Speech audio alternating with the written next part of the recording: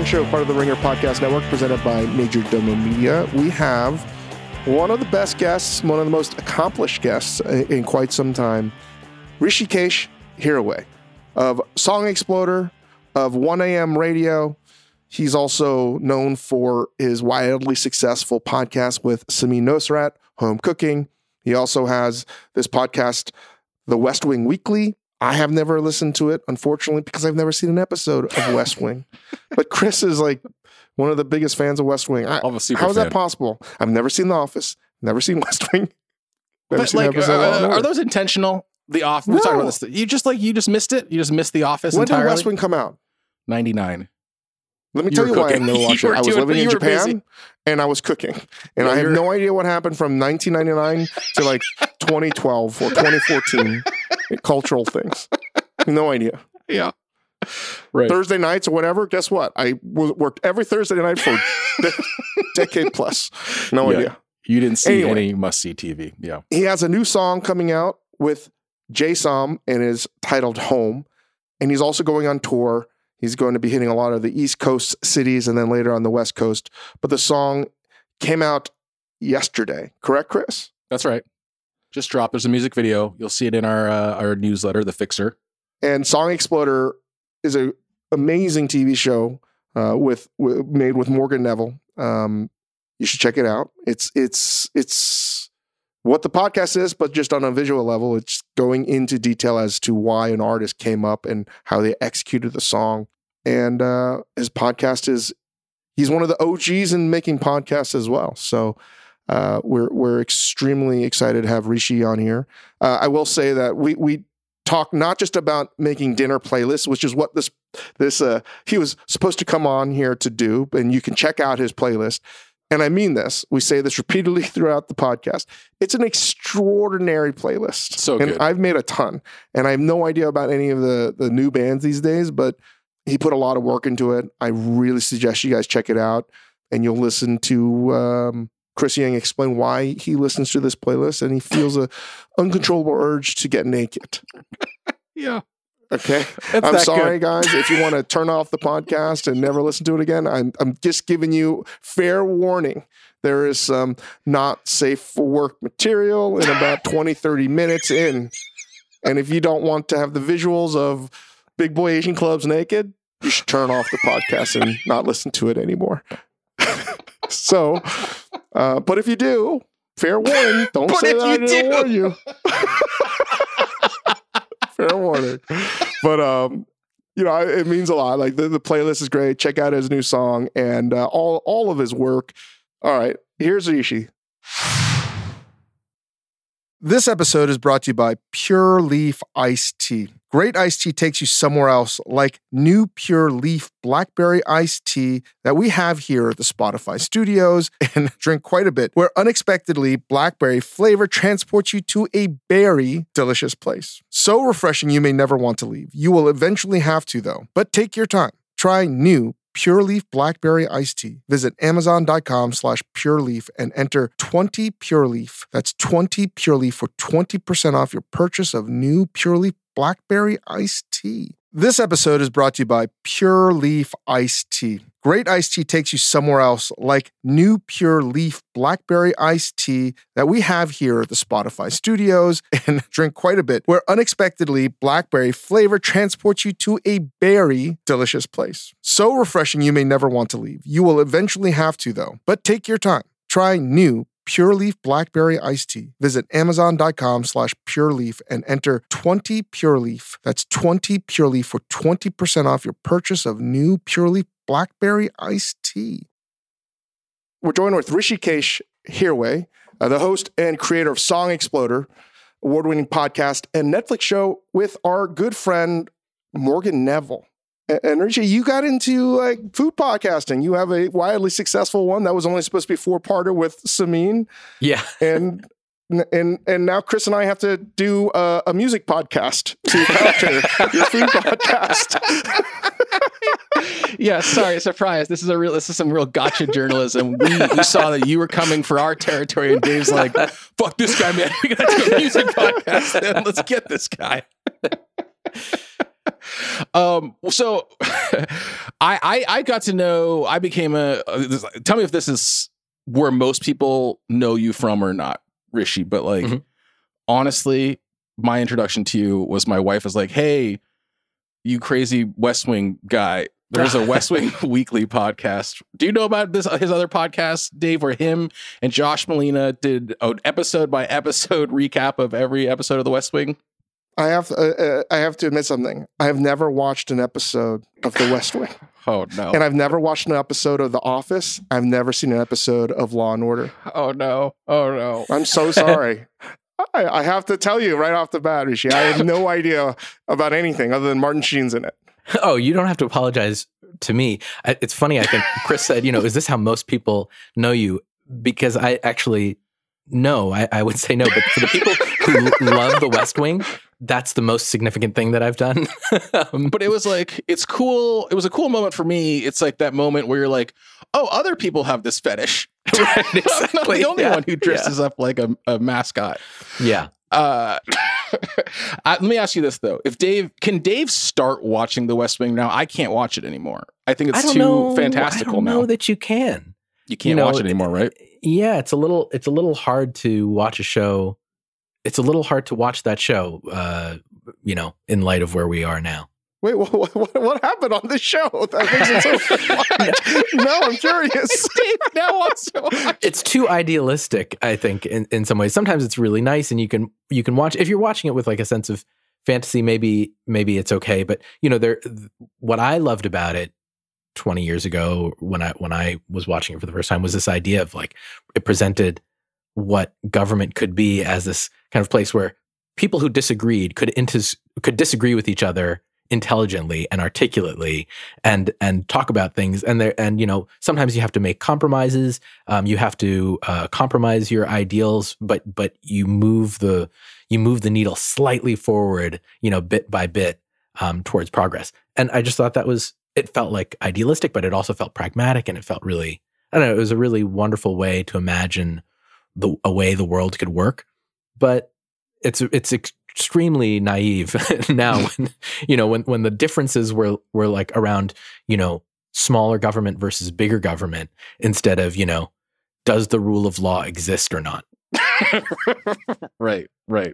So like when you're listening to Song Exploder or watching, or you're choosing somebody who's choosing a song to explode, do you sort of have to have like a baseline of like demos exist, old emails exist, like there's a version of this that is recorded before anybody has heard it? Is that sort of like the baseline of what you need in order to do it? Yeah. I mean, the real baseline, that if there are old demos, that's awesome. The real baseline is like being able to have the isolated tracks of the recording, so you can listen to sort of all the different individual instruments and layers on their own, so that the artist can say, I was thinking about this when I made this part. What are the actual ingredients in the song? You want to be able to play each of those individually and appreciate them on their own, so that at the end, when you hear the whole song, you can sort of hear those different parts. Because I was thinking about this a little bit in terms of like food, obviously. Yeah. And I mean, you just said ingredients. And I was thinking about like when Dave was working on his memoir and we were talking about some of the, OG Momofuku stuff, it's fascinating to hear you talk about it, Dave. But do you think that you would have, like, what would be the kitchen equivalent of demo tapes for like recipes and dishes that you came up with? Is there anything like that in the kitchen, like drawings or original photos or anything like that? I mean, in the early days, they were just like quick emails. Mm-hmm. And you would just send an email to yourself, or everybody had like a black moleskin notebook. But, I actually had all of those, but that got lost in Hurricane Sandy. I lost so much junk. And now I think people just take photos. But before the iPhone and taking photos of your food, you would have to like describe it and draw out the dish, like, sketch out a dish. And that's how it all happened. But I don't think anybody does that anymore, quite frankly. I have to tell you both something. I don't know if you're aware of this, but like my history with you, Dave, actually goes back a little further on my side. At one point, I was thinking about trying to make a podcast spinoff of Song Exploder called Cookie Exploder, where I was going to go to different cities. It started off as like a joke on Reddit. Someone, in an AMA, someone was like, if you weren't making the podcast you were making, what podcast would you make? And my answer was, I'm going to go to 10 cities. I'm going to find the best cookie in each of those cities. And then I'm going to interview the creators of those cookies about the creative process. And it'll be called Cookie Exploder. And That's people, like a bunch of world. people responded. They're like, I would listen to that. And as I thought about it, I got excited about it. And I was like, maybe could I actually do this as a thing? I had a cookie in mind. I was like, well, let me start in LA because I know which cookie is my favorite cookie in LA. It was a cookie made by Marion Marr. Uh-huh. And it was at the Line Hotel. It was this mocha fudge cookie. And so I contacted her and I was like, you made this cookie. Can I talk to you about it? And she let me interview her. That podcast never came out because I was like, oh, the thing that makes Song Exploder work is at the end you get to hear the song. And at the end you aren't going to get to eat this cookie. So how is this going to work? It just doesn't feel satisfying. But then I got asked by Pop-Up Magazine if I would want to do some kind of like live thing. They were like, you want to do Song Exploder, something like a story from Song Exploder on stage? And I said, no, but what about, I have this pilot episode of this cookie podcast. Could I do that on stage with the idea that you would give everyone in the audience this cookie? And then at the end, we could all eat this cookie together.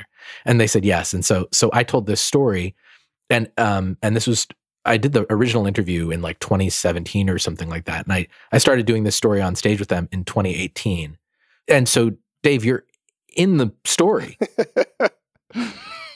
And so I've been like saying your name as part of my like public performance when talking about Marion Marr's history and how she used to work for you.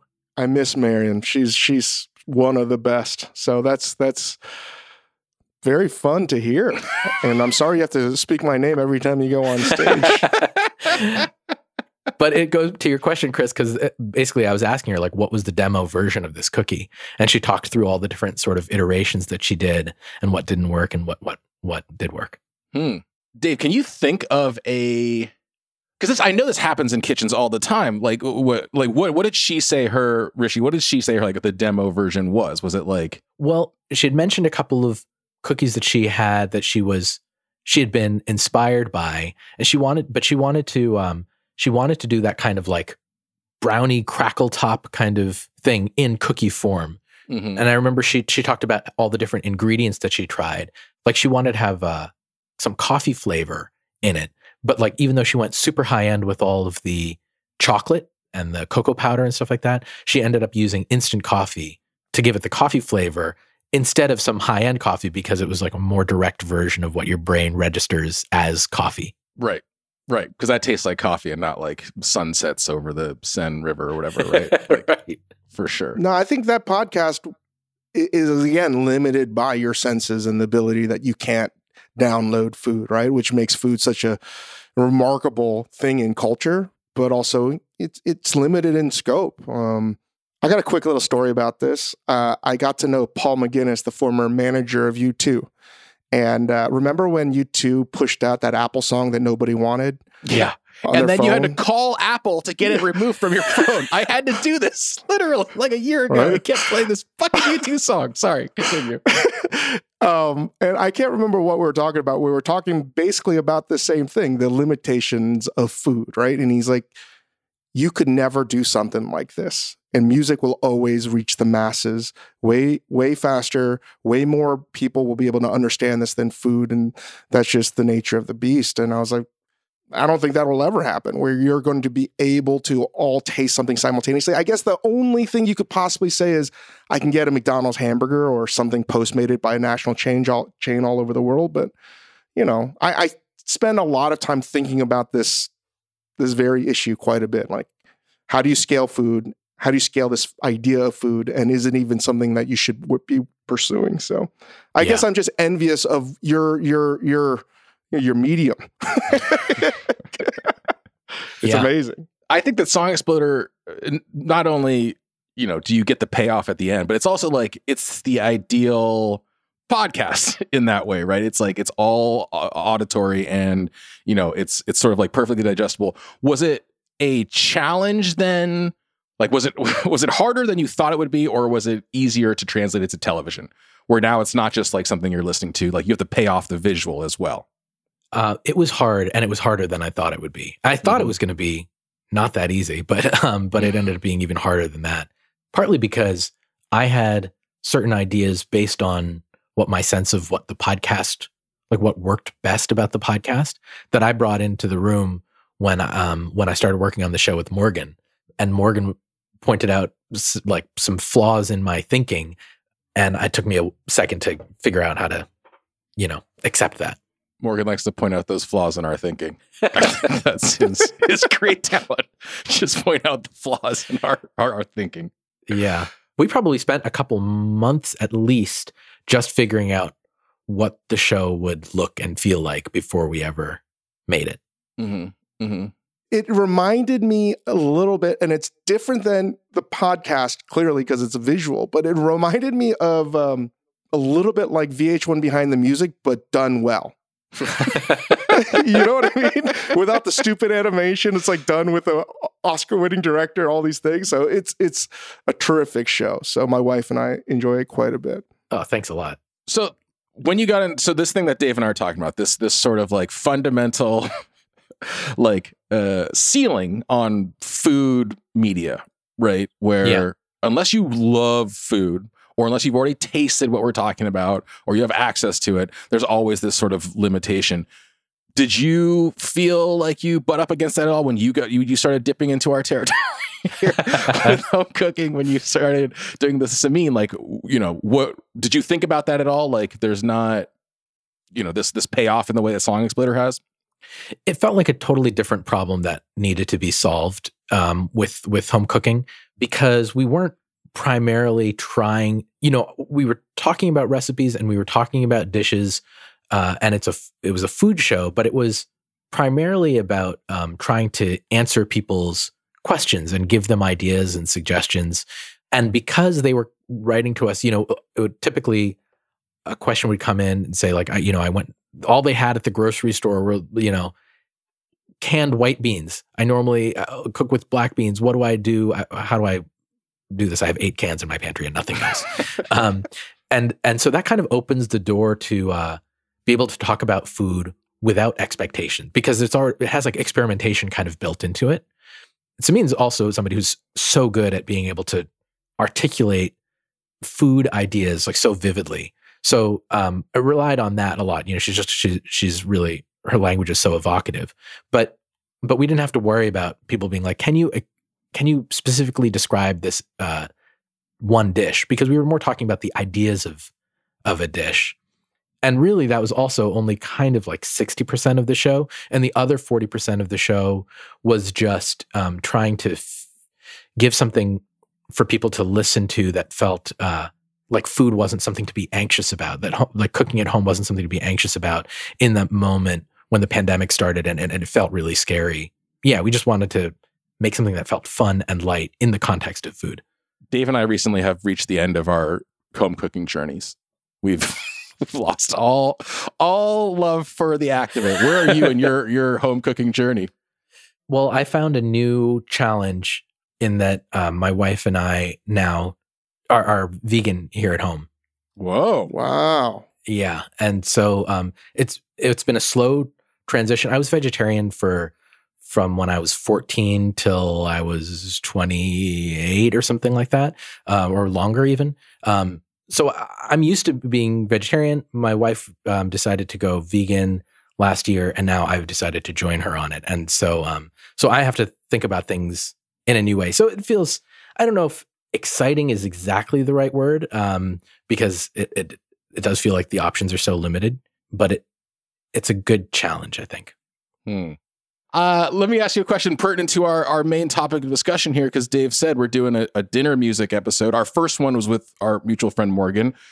But again, what we're trying to do with this series is talk a little bit about the kind of things you would do at a dinner party, the kind of music you would play, the vibe you're looking for, whether you're hosting it or attending it. But let me start you off with this. Now that you're vegan at home, are you vegan on the road? Are you vegan if you come over to my house for a dinner party? My wife would be. But for me, no. I like my restrictions are sort of, we're not going to, I told her, I was like, we're not going to make meat at home. I certainly didn't want to subject her to the idea of like, I'm bringing meat into the house. But I already don't eat red meat. I haven't eaten red meat in many years. But if there was something, if you were like, I made this, it is incredibly special, you have to try it, I would be like, yeah, I'll try it. Let me ask both of you, from the perspective of somebody without dietary, restrictions or without a specific diet, like Dave and myself, who are usually cooking the dinner. Like, Dave, how do you approach having a guest who's coming over who might be vegetarian or vegan or not be able to eat dairy? And then Rishi, if somebody's invited you over and, like you said, you're willing to bend the rules if it's something really, really special, but like, is it super annoying to come to my house and I've only made like an extra mushroom for you? I've definitely had that experience where it's like, oh, welcome. Everything is made of beef. Right. Except for this mushroom here. Yeah, exactly. That's for you. Yeah. And and then no, it's like, really okay. annoying, right? It's gotta be like, what are the things that you mostly get when somebody who's cooking for you, what do they mostly make for you? You mean if it's not just like here is an assorted side for you to have? Yeah. I mean, like in that, I'm not talking about like somebody who actually knows how to cook vegetarian food, but like when you go over to a dinner party and somebody has obviously just like made a concession, what do you end up with? And then Dave, what do you make? Yeah, Dave, you go first. I hate that feeling, number one, when I'm not aware that someone has a dietary restriction. Secondly, what I really, really hate about myself, but also more revealing about the person, is when I found out after the fact they've consumed something that they normally don't eat and they didn't say anything. They immediately go into the pantheon of like people I really admire, right? You do admire. You admire that I do, because it's like... It's the ultimate sacrifice. Well, no, but it's also like, I think there's something admirable, and I think it's how a lot of Buddhist monks go about getting their food. Not every like sect of Buddhism, but like if you go out and you get your food from a home and they give you something, like you're supposed to eat it regardless, right? I think that act of generosity, if you're, like trying to feed somebody, I think is a very pure act. But if you don't know, you can't beat yourself up. But especially when somebody doesn't eat meat and then they eat meat and they don't say anything, like it's happened a couple times, I'm always like in awe, because almost every single person that situation where someone says at the dinner table, oh, I don't eat this, whether it's at home or at a restaurant, it's extremely awkward, Yeah. Because you don't know what to do. And then you have to give them a side of potatoes or rice or whatever. So someone always feels left out. And I hate that feeling. So I hate that too. I think if somebody comes in and I do know ahead of time, I'll try to make something specifically for them. Or what I've been trying to do lately is everybody tries to eat the same thing, and I'll just make it, where it doesn't seem like we're catering to one person.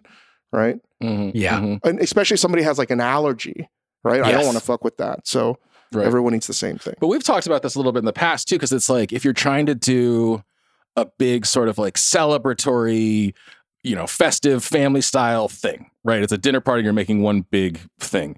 I think that like Dave and I were struggling a lot to come up with, it was for some show, Dave. We were talking about like, what do you make if you're having, like a vegetarian festive celebration meal? Because like our brains are trained to be like, okay, what kind of meat and how big is the thing that we're going to put in the center of the table? Like it's super easy if you eat meat to come up with some big centerpiece. So, I mean, Rishi, what do you usually get? And then like, what is like a cool big celebratory thing like that would actually be vegan? Is there anything? Well, for Thanksgiving, what we did was, now there's just such an incredible proliferation of like plant-based meat substitutes that I think that makes things a lot easier. You can just be like, and that's sort of when you ask me like where my home cooking head is at, that's basically what I've been doing. Like I haven't cooked with beef ever really, but now because there's, these like sort of plant-based beef products, I'm starting to try things. Like I tried to make, like a beef and broccoli style, like a ground beef and broccoli style rice bowl the other day with like ginger and garlic and soy sauce and miso. And that's like I'd never cooked that before. I've never really eaten it before either. So I feel like, I don't know if that counts as cheating, but No. I think, yeah. No, it's extremely hard to make a centerpiece meal around something vegetarian that's not a roasted head of cauliflower, which is what you see a lot of, or like a roasted maitake mushroom whole thing, right? Just making a big vegetable, isn't it. First of all, cooking a big vegetable is really hard. First of all, it's very like to cook a giant celeriac properly. It's hard. And second of all, I think, Dave, like it's like the meat mentality is like, well, I guess I got to cook something big. There's like a whole cabbage. And it's just like, I don't know if it's the same thing. You know, I grew up with my mom's cooking, and she was a vegetarian her whole life. And the Indian style way of cooking just isn't proportioned in that same way, where there's like a big center thing and then there's a side. It's sort of like when she would go all out, it's like, oh, there are 5 different things on the table, and you make your plate with a little bit of all of them, and some might be your favorite or whatever, but there wasn't. It's sort of distributed equally around those different things, so everybody could kind of find something, and they would all be vegetarian, and so I never felt like anything was lacking because it was always all delicious. I think that's an Asian way of making vegetarian or vegan food, right? Particularly in Korean. Like I've stayed at Buddhist monks for some time, and they eat extremely well, but it's like a ton of choices, right? Yeah. Same with Japanese temple cuisine. It's so much food, but it's never one thing particular. Can I ask one thing, Rishi? If you're eating plant-based meat substitutes, and this is around the corner, we talked about it on our Hulu show, and I'm getting inundated with all of these inbounds from cultivated meat companies. Yeah. What's going to happen when, you and your wife are presented the opportunity to eat? The genetics are from some rare cow. It's delicious beef, but it's more energy efficient. No environmental degradation. Nobody died. There's no slaughterhouse. It was just, what happens then? Yeah. For me, again, we've talked about this. We've even talked about just like the idea of like eggs. We used to eat a lot of eggs before the conversion. And I think she had said, she was like, if we had a couple of chickens like running around in our backyard, then she would be fine with it. It's the fact that we can't control those conditions. And we know that even like free range or whatever, like that doesn't necessarily preclude animal cruelty. I think if there's something where it's like, it's an entirely synthetic product that's made out of organic material, then that gets around the idea of what is probably the hardest thing to deal with which is the idea that like a living creature suffered because of this. Yeah, that's the future. I have no doubt about it, that more and more people are going to be changing their diets. But I would also say that more people aren't going to notice the difference because you're going to have so many substitutes that are going to taste like the real thing. So, but we should still know how to extract flavor from vegetables and fermentation. I didn't think we were going to be talking about this today. Thanks a lot, Chris Yang. I can't predict what he's going to talk about. Let's talk about Apple Card is the perfect cashback rewards credit card. You earn up to 3% daily cash on every purchase every day. That's 3% on your favorite products at Apple, 2% on all other Apple Card with Apple Pay purchases, and 1% on anything you buy with your titanium Apple Card or virtual card number. Visit apple.co/card calculator to see how much you can earn. Apple Card issued by Goldman Sachs Bank USA, Salt Lake City branch, subject to credit approval. Terms apply. This episode is brought to you by Cars.com. When you add your car to your garage on Cars.com, you'll unlock access to real-time insights into how much your car is worth. Plus, view its historical and projected value to decide when to sell. So when the time is right, you can secure an instant offer from a local dealership or sell it yourself on Cars.com. Start tracking your car's value with your garage on Cars.com. Let's talk about the subject that we all gathered here to talk about, because Rishi did a huge solid. You made a dinner party playlist. Yeah, and I was very intimidated about this because Morgan has like this incredible encyclopedic knowledge of all music, like in recorded history. And listening to that episode, I was like, I can't talk about music in this way. Yeah, but you can, because like some of these people, some of the musicians on there have been on Song Exploder. You had a little bit of a leg up, you had some inside stories. But we've talked to Dave about this before, just sort of like Dave's got very specific ideas about the kind of music that sort of belongs in a restaurant and belongs at home while you're cooking or hosting people. Yeah. Rishi, what is the vibe you are trying to create with your dinner music playlist, I have some thoughts about the kind of vibe you're going to create. I think Dave probably does too. What kind of vibe are you setting here? I think I want it to feel like people are coming into my home and it feels like an exciting place and a very comfortable place. And also, I want them to feel cool. I want them to feel like there's cool stuff that they're being either exposed to or that they recognize. So I kind of want to. I'm laughing because he's laughing. What are you? I'm laughing because when I listened to this, I was like, "Wow, I'm so uncool." Because I don't know any of these bands anymore, and it's. I was like listening. I was like, "This is really good." Like just not, and it just like makes you feel like it's upbeat. There's nothing like there's no. Down, they're just very different than the music that I would play at my restaurants or at home. So I was extremely intrigued as to why you assemble this, and I know nothing about music now. I used to know so much. I love. I'm so sorry. I failed entirely. Dave, he showed up at your house and he listened to the music and he looked at his clothes and he was like, "I gotta go home. I gotta go home." That's really how I felt. I was like, "Wow, this is extremely well constructed and thoughtful." And I was like, my thing, Rishi, is this is the sexiest dinner party I've ever been to. Not in like a like Marvin Gaye, like just like very obvious way. But I was just like halfway through this playlist, I was like, I think I'm going to take my shirt off. I think I'm going to fucking go for it. I think I'm going to go for it. Let me see. I actually took notes. It was actually only 3 songs in. It was Ferris Wheel. And I was like, it's time. I'm going to take my shirt off. It's time to eat. I feel good about this. Will you take us through some of the highlights here? Talk to us about some of your choices here. Yeah. I mean, I'll also say a lot of times the way that I think about the way that I make a playlist, because I it's something I really, really enjoy.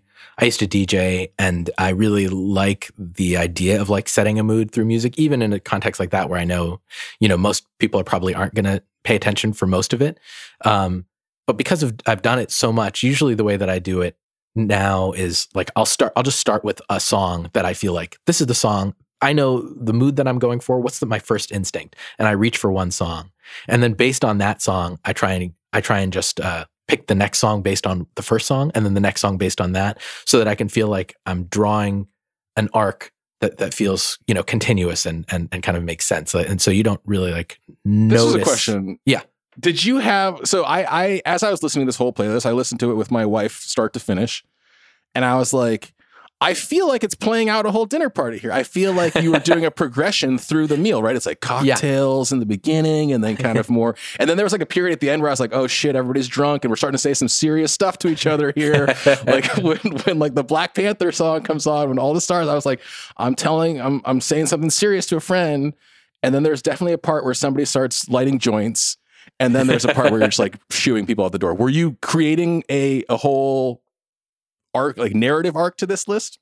Yeah, I mean, I wanted it to feel, I think the dinner party playlist feels a lot like the way I used to think about mixtapes, is that, which is that, yeah, it should have an arc. It should, right away you should be like, yeah, I'm in, I'm excited. I want to know what's next. And then you kind of carry that energy through, then you build up, and then you can bring people down towards the later half. I mean, not bring them down, but you know what I mean? You can change the energy a little bit. That's my playlist. It's just to bring them down. Just bring them down at the end. Bring them down. I mean, seriously though, do you want to talk about some specifics here or Sure. Do you want us to just pick some favorites? Oh yeah. Why don't you go ahead and pick? Well, I mean, I definitely felt like when Peppers and Onions came on, I was like, this is when the vibe changes a little bit. And definitely this is when people started smoking pot around the dinner table. The pros and the cons of being a bomb, baby. You can have the ticket, might not be your time. And then the last couple of songs, I mean, this feels weird.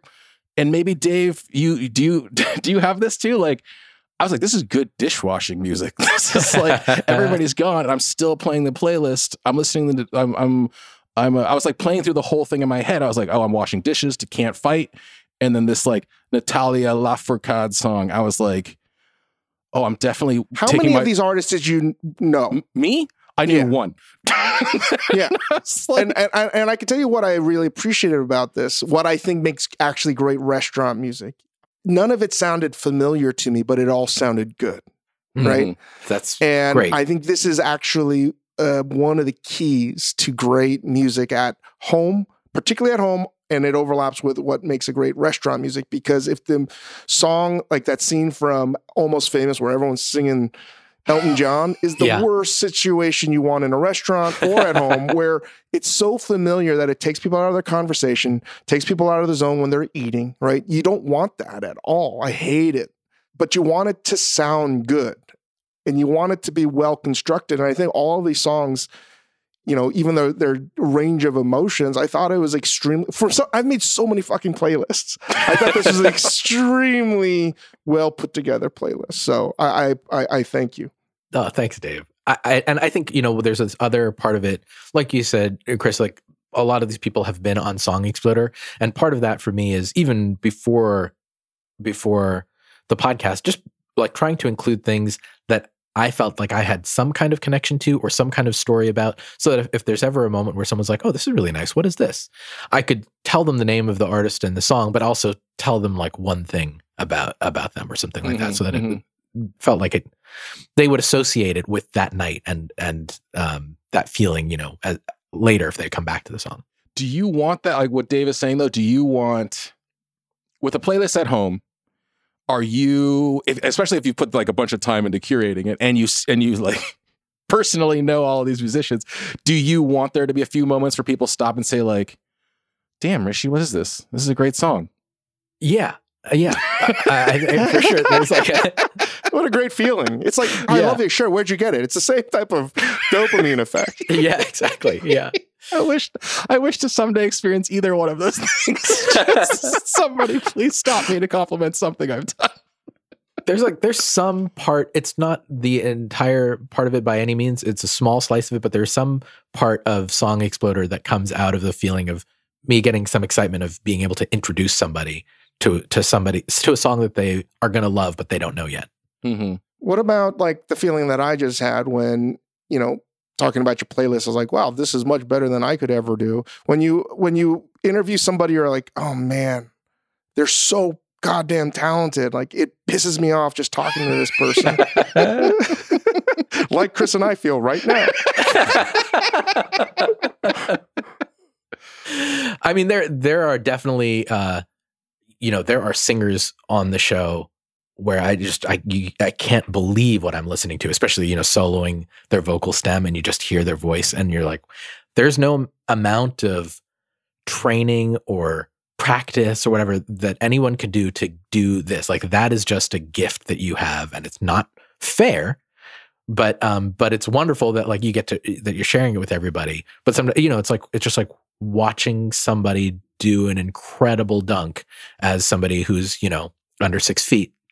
And you're like, great, that's amazing. I'll never be able to do that. Right. But it doesn't really make me mad because it just sort of feels like it was never possible anyway. But what about, say, some of your peers that produce music, right? That you're like, wait, like, what the fuck? How? Why? I mean, I get that. I have that feeling all the time. But I don't get mad at them. I get mad a little at myself, and then, but I also try and be like, okay, this means that like I've been exposed to like new heights that are possible. I got to figure out a way to get to my version of that. Mm-hmm. Mm-hmm. Take us through some of your highlights of your playlist, Rishi. Okay. Let's see. Well, so the first song is the song "Syncopate" by Michelle.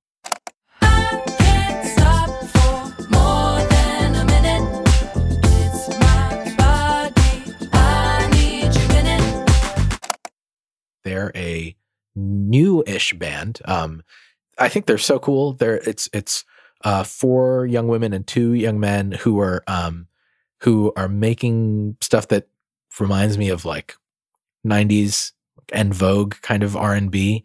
I think their stuff is really exciting, and that's like, I like starting off with something like that because that was the first feeling, when you said dinner party playlist, I was like, oh, what's the feeling that I would want at the dinner party? This song that I just heard recently, I was like, oh yeah, this is what I'm going to start with.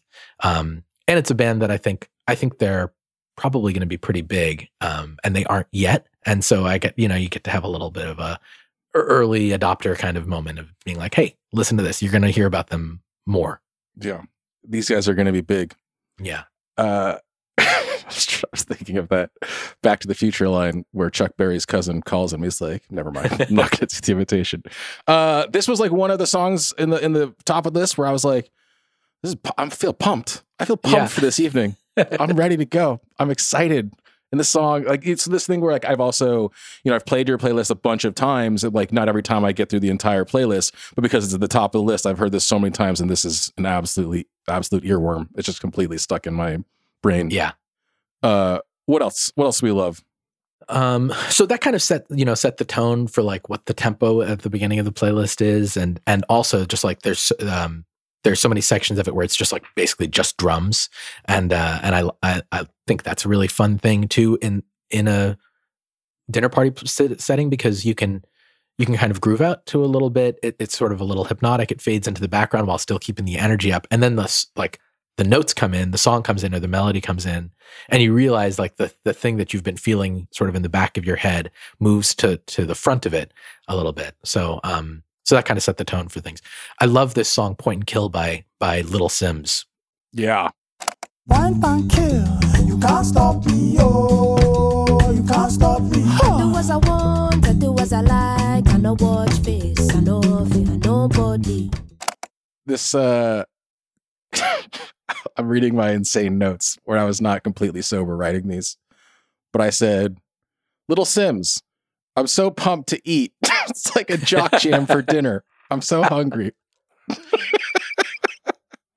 Dave, did you know Little Sims before? I honestly have no idea most of these bands, and it made me really sad because I used to know everything, so much about music, especially at Momofuku. We would have so many musicians come in, open kitchen. You develop relations, and especially touring musicians. I didn't know anything, and it just shows that I'm a dad now, and I'm so uncool, and that's what made me so sad.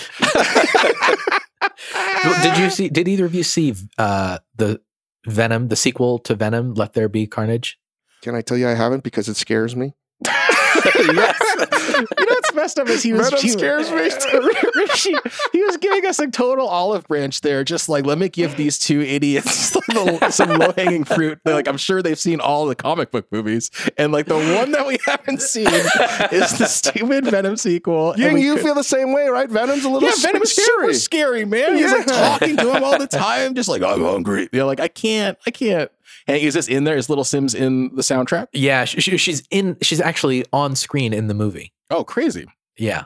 Well, tell us a little bit more about Little Sims so we can go and relay it to our friends when we inevitably play this playlist. Well, so my wife Lindsay is also she is sort of my test subject for a lot of my playlist choices, because like I listen to a pretty wide range of things, and a lot of what I listen to is not dinner playlist material. Like, it's really not appropriate. It's, I listen to a lot of like abrasive and heavy stuff, and a lot of like really, really sad, quiet stuff. And sometimes when I'm thinking about, since we're married and she's going to be a part of the dinner party as well, I'm like trying to think about what she might like what do I like that she also likes. And so she's sort of the first person who I tend to test things out on. I'll be like, hey, do you like this song? Do you like this song? Whether it's for a playlist or not, even if I'm not making a playlist right that second, I'm kind of always making a running playlist in my head. Mm-hmm. But my wife is she's a designer. She's a very visual person. And so a lot of times what I've noticed is like, I'll play her a song and she'll be like, yeah, whatever. It's good, I guess. And then I will be like, actually, the song has a great music video. And later I will play her the music video. And she's like, I love this. And I'm like, I already played you this song. And now because the video is really good, I know. So now I kind of, when I see a great music video for a great song, I'm like, it goes into my head as like, I have to play this for Lindsay, and I know she's going to love it. And so this song, Point and Kill by Little Sims, was one that falls under that category. the music video is incredible, beautiful. It looks like a 70s piece of cinema. So I highly recommend people watch the video too. And so I played that for Lindsay, and she was like, "This is amazing," and now she loves this song. There you go. What else we got on here? Well, Ferris wheel. I mean, it's gonna make you take your shirt off. Ferris wheel by Sylvan Esso. When I'm stepping in my dancing shoes, asphalt's hot and my knees all bruised. It's a summer, got a lot to prove. Can't wait to do it, can you? Now! I love this band. They were on Song Exploder, and they're incredibly sweet people and incredibly talented. And they met because it was actually I'm not sure if I'm going to get this totally right, but Amelia Meath was touring with another group that she's in, Mountain Man, which is sort of like more of like a folk kind of trio of ladies, and they were on tour with Feist as Feist's sort of like backing vocalists as well as opening act. And through that, she met her now partner in Sylvan Esso and in life, Nick Sanborn, and then they started making this music where he was doing this like super electronic production, and then she was doing her kind of singer-songwriter stuff over it, and they're amazing. I think, again, the way I got Lindsay excited by them is to play her their Tiny Desk concert, their NPR Tiny Desk concert, because even though it's just a 2-piece, and one of them is literally just twiddling knobs for his part of the performance, it is captivating and super charismatic. They're both really, really charming, and Amelia has so much charisma that even in that sort of strange context of like the NPR office where they perform, you're just like, oh, I'm watching a star. Yeah, see, and like I wasn't wrong. There's like an actual real life couple behind this. There's like a real quality of sexual tension here. You know, I was like picturing this dinner party where I've set up 2 friends, 2 strangers, and they've locked eyes as this song is playing, and I'm like, it's on. We did it. Dinner party is a success. It's amazing. Nobody wants to see you with your shirt off, so we should never play that song. Spotify should delete the song so this never happens. Dave's nightmare used to be like everyone singing along to the music. Now it's just guests taking their shirts off in the dining room. Talk a little bit about sort of the back end of the playlist, as like I really do think you set a sort of like a mood change, as you know, like the food is done being served. Actually, what are you serving at your dinner party, Rishi? What is at this dinner party? I was trying to imagine the food we're eating here. Yeah. Oh gosh, I was not prepared for this part. Way to go, Chris. Way to go. I'm trying to set him up, dude. She's honing in on our food space, and I had to throw some food questions as curveballs. I'm going to say I want to do like a pumpkin curry, like a sort of Thai pumpkin curry, coconut milk and like a little spicy and green beans and green peppers and something like that. That would be the star. Wow. Well, at least you're not a vegan that doesn't eat spicy food. That would be tough. That's the one line I draw if I'm going to cook for somebody. It's like, you don't eat spice either? We can't be friends. I mean, for so long, my life as a vegetarian was just trying to find vegetarian things that could be a vehicle for spice. Mm-hmm. You know, I'm like, it's just a thing. It's some form of, you know, before a lot of these plant-based alternatives were good, it was just like, well, what's this cardboard disc gonna be? What sauce is gonna go on this? It's a good time to be alive for vegetarians. I feel 20 years ago, it was rough. It was rough eating. It's a good time to be alive if you want to eat things that are not alive. It's hey. Oh, that's you should trademark that. Some meat alternative company is going to take that.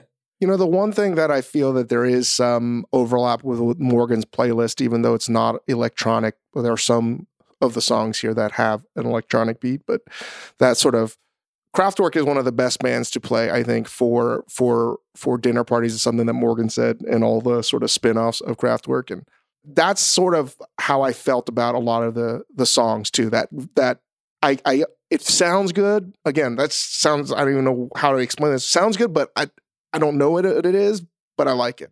Yeah. It's like the best compliment I could give for the dinner playlist. Mm-hmm. Talk to us about the song, because first of all, you put out a song at the end of last year. It featured Yo-Yo Ma. Tell us a little bit about the song, and also, what does it mean in this like modern age? Like, again, Dave and I are dads. We don't know anything about like cool music anymore. Like, what does it mean to like put out a song on a certain day now? Like, what is going to happen? This is my first time putting out new music in sort of like the streaming age where, you know, this stuff is only coming out digitally. I had a really long period of writer's block. And that was when I was making Song Exploder. So it's been a really long time for me. But one thing I'm realizing is, yeah, people put out individual songs, and you can do that. You can just sort of like release a single digitally, but there's so much music, and so many people are doing that. It takes a lot to kind of get anybody's attention. So it's kind of not enough to just put out a song. You have to also put out a music video. So there's like a music video that's coming out as well. And then, you know, COVID willing, I'm supposed to go on tour. And so the tour dates are coming out at the same time. So it's kind of like you have to be really specific about how you put stuff out, you know, with the chance of trying to get people to care. So last year, you know, when the track with Yo-Yo Ma came out, it was the same thing. It was like, here's a song, also here's a music video if you want to do that. And also that the TED Talk that I was talking about, that came out the same day, because in it, when I talked a little bit about making a song, it was that song with Yo-Yo Ma.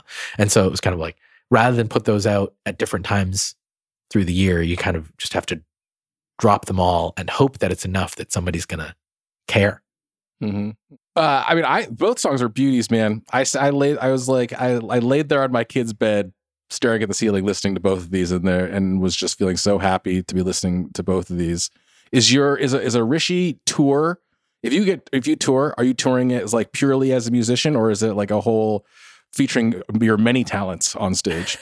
Well, I'm actually going on tour with my friend Jenny Owen Youngs, who is somebody who I wrote a bunch of songs with, and she's also the host of a podcast. She has a really great podcast called Buffering the Vampire Slayer that she's been doing for years, going episode by episode through Buffy the Vampire Slayer. It's sort of the way that Josh and I did West Wing, and so we're going to go on tour together, and we're going to play all the songs together. Like, we're basically like performing my songs and her songs as a duo in one set. And with the hope that maybe some people who know us from our podcasts might enjoy it too. There's probably going to be a lot more storytelling in the evening than if it were just sort of a pure concert where there's a little bit of banter. You know, maybe it's just like song, a little bit of banter, song. It's going to be a lot more of the two of us sort of telling the stories behind the songs as we tell the story, as we play them. Can you let the audience know some of the cities that you're planning to hit for touring so people can check it out? Yeah. We're going to be in Philadelphia and DC, and we're playing in upstate New York in Saugerties, and in Brooklyn, and in Boston, and in Maine. That's in March. And then later in May, we're going to play in Seattle, Portland, San Francisco, and LA. Amazing. Count me in. assuming you're not cool enough. If you go to the show, here's the thing. No, Chris is gonna you can't take your shirt off. Chris is gonna come up on stage with his shirt off. That's the real draw. He's gonna be your hype guy. Yeah. I mean, if the mood strikes, please. Let's not just assume that your music is gonna make me take my shirt off. Come on. Well, listen, I am so appreciative because the playlist. How long did it take you to come up with? I mean, I spent a couple days on it. Yeah, I feel like you put a lot of work into this, and I really, I could tell, and I'm extremely thankful, and I'm so glad that you could join us on the podcast, and just stop doing too many cool things because you're making Chris and I feel extremely inadequate. That's so nice of you to say. I've been a fan for so long. It's such a thrill for me to be here. Well, that was our podcast with Hrishikesh Hirway, multi-talented. He's got a lot of stuff going on, too including talented. A tour. So check. Yeah, he's got to settle down. Song Exploder podcast, Netflix show, his band. He's dropping a new song with Jay Som called Home. That came out yesterday. Give us 5 stars, and apologies if this podcast veered into vegan conversation too much. I blame Chris Yang. Wait, but wasn't it weird? It felt like the first time you like we were just both so enraptured by the fact that we were talking to a vegan. We've never spoken to a vegan. Here's the issue. I wish I had the strength to do what he does. Like across the board. Yeah, and his wife, it's like, I cry at this shit too. Yeah. I cry when I watch documentaries and about the plight of this world. But my stomach is too strong. My desire to eat things, things can be mutually exclusive. I totally am supported, but I'm also conflicted because it's just like, what tastes delicious is oxtails. Where's oxtails? Can I ask you something actually along those lines? I was thinking about this today. That sort of push and pull of 2 different urges you have. Today I was like looking at some food that we had to order for my kids and they didn't eat it. And I'm like you, I hate wasting food, but I also didn't like eating this thing. Do you ever have that? Like, do I hate wasting food or I hate this food more? And which one is going to win? Like, I need to eat this thing. I think you can hate both simultaneously, equally. But if you hate wasting food more than you hate eating it, then you have to eat the food. I do think one of those challenges should be for us is how do we take on a diet that is not a diet per se, but like you've probably heard me say this on this podcast a lot. I admire the Jewish faith quite a bit for a variety of reasons, not just the philosophy, blah, blah, blah. But I also admire the kosher diet of no shellfish, no pork, not because of that, but I admire my friends that are like adamant that they never deviate from that. And I think that discipline is extraordinary. And I think it's something they can like build their life around. So I don't know if I will ever be able to do vegan or vegetarian, but I think like one of the things I think for the New Year resolution is adopting something, right? Yeah, I agree. And it could be just eating more fucking meat.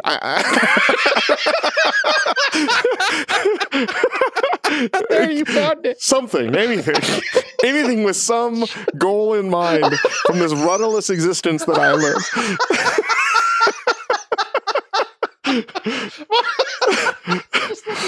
So that being said, give us 5 stars, however you rate this podcast. And if you have any goals, including eating more meat, anything at all, send them in. We'll try to do it.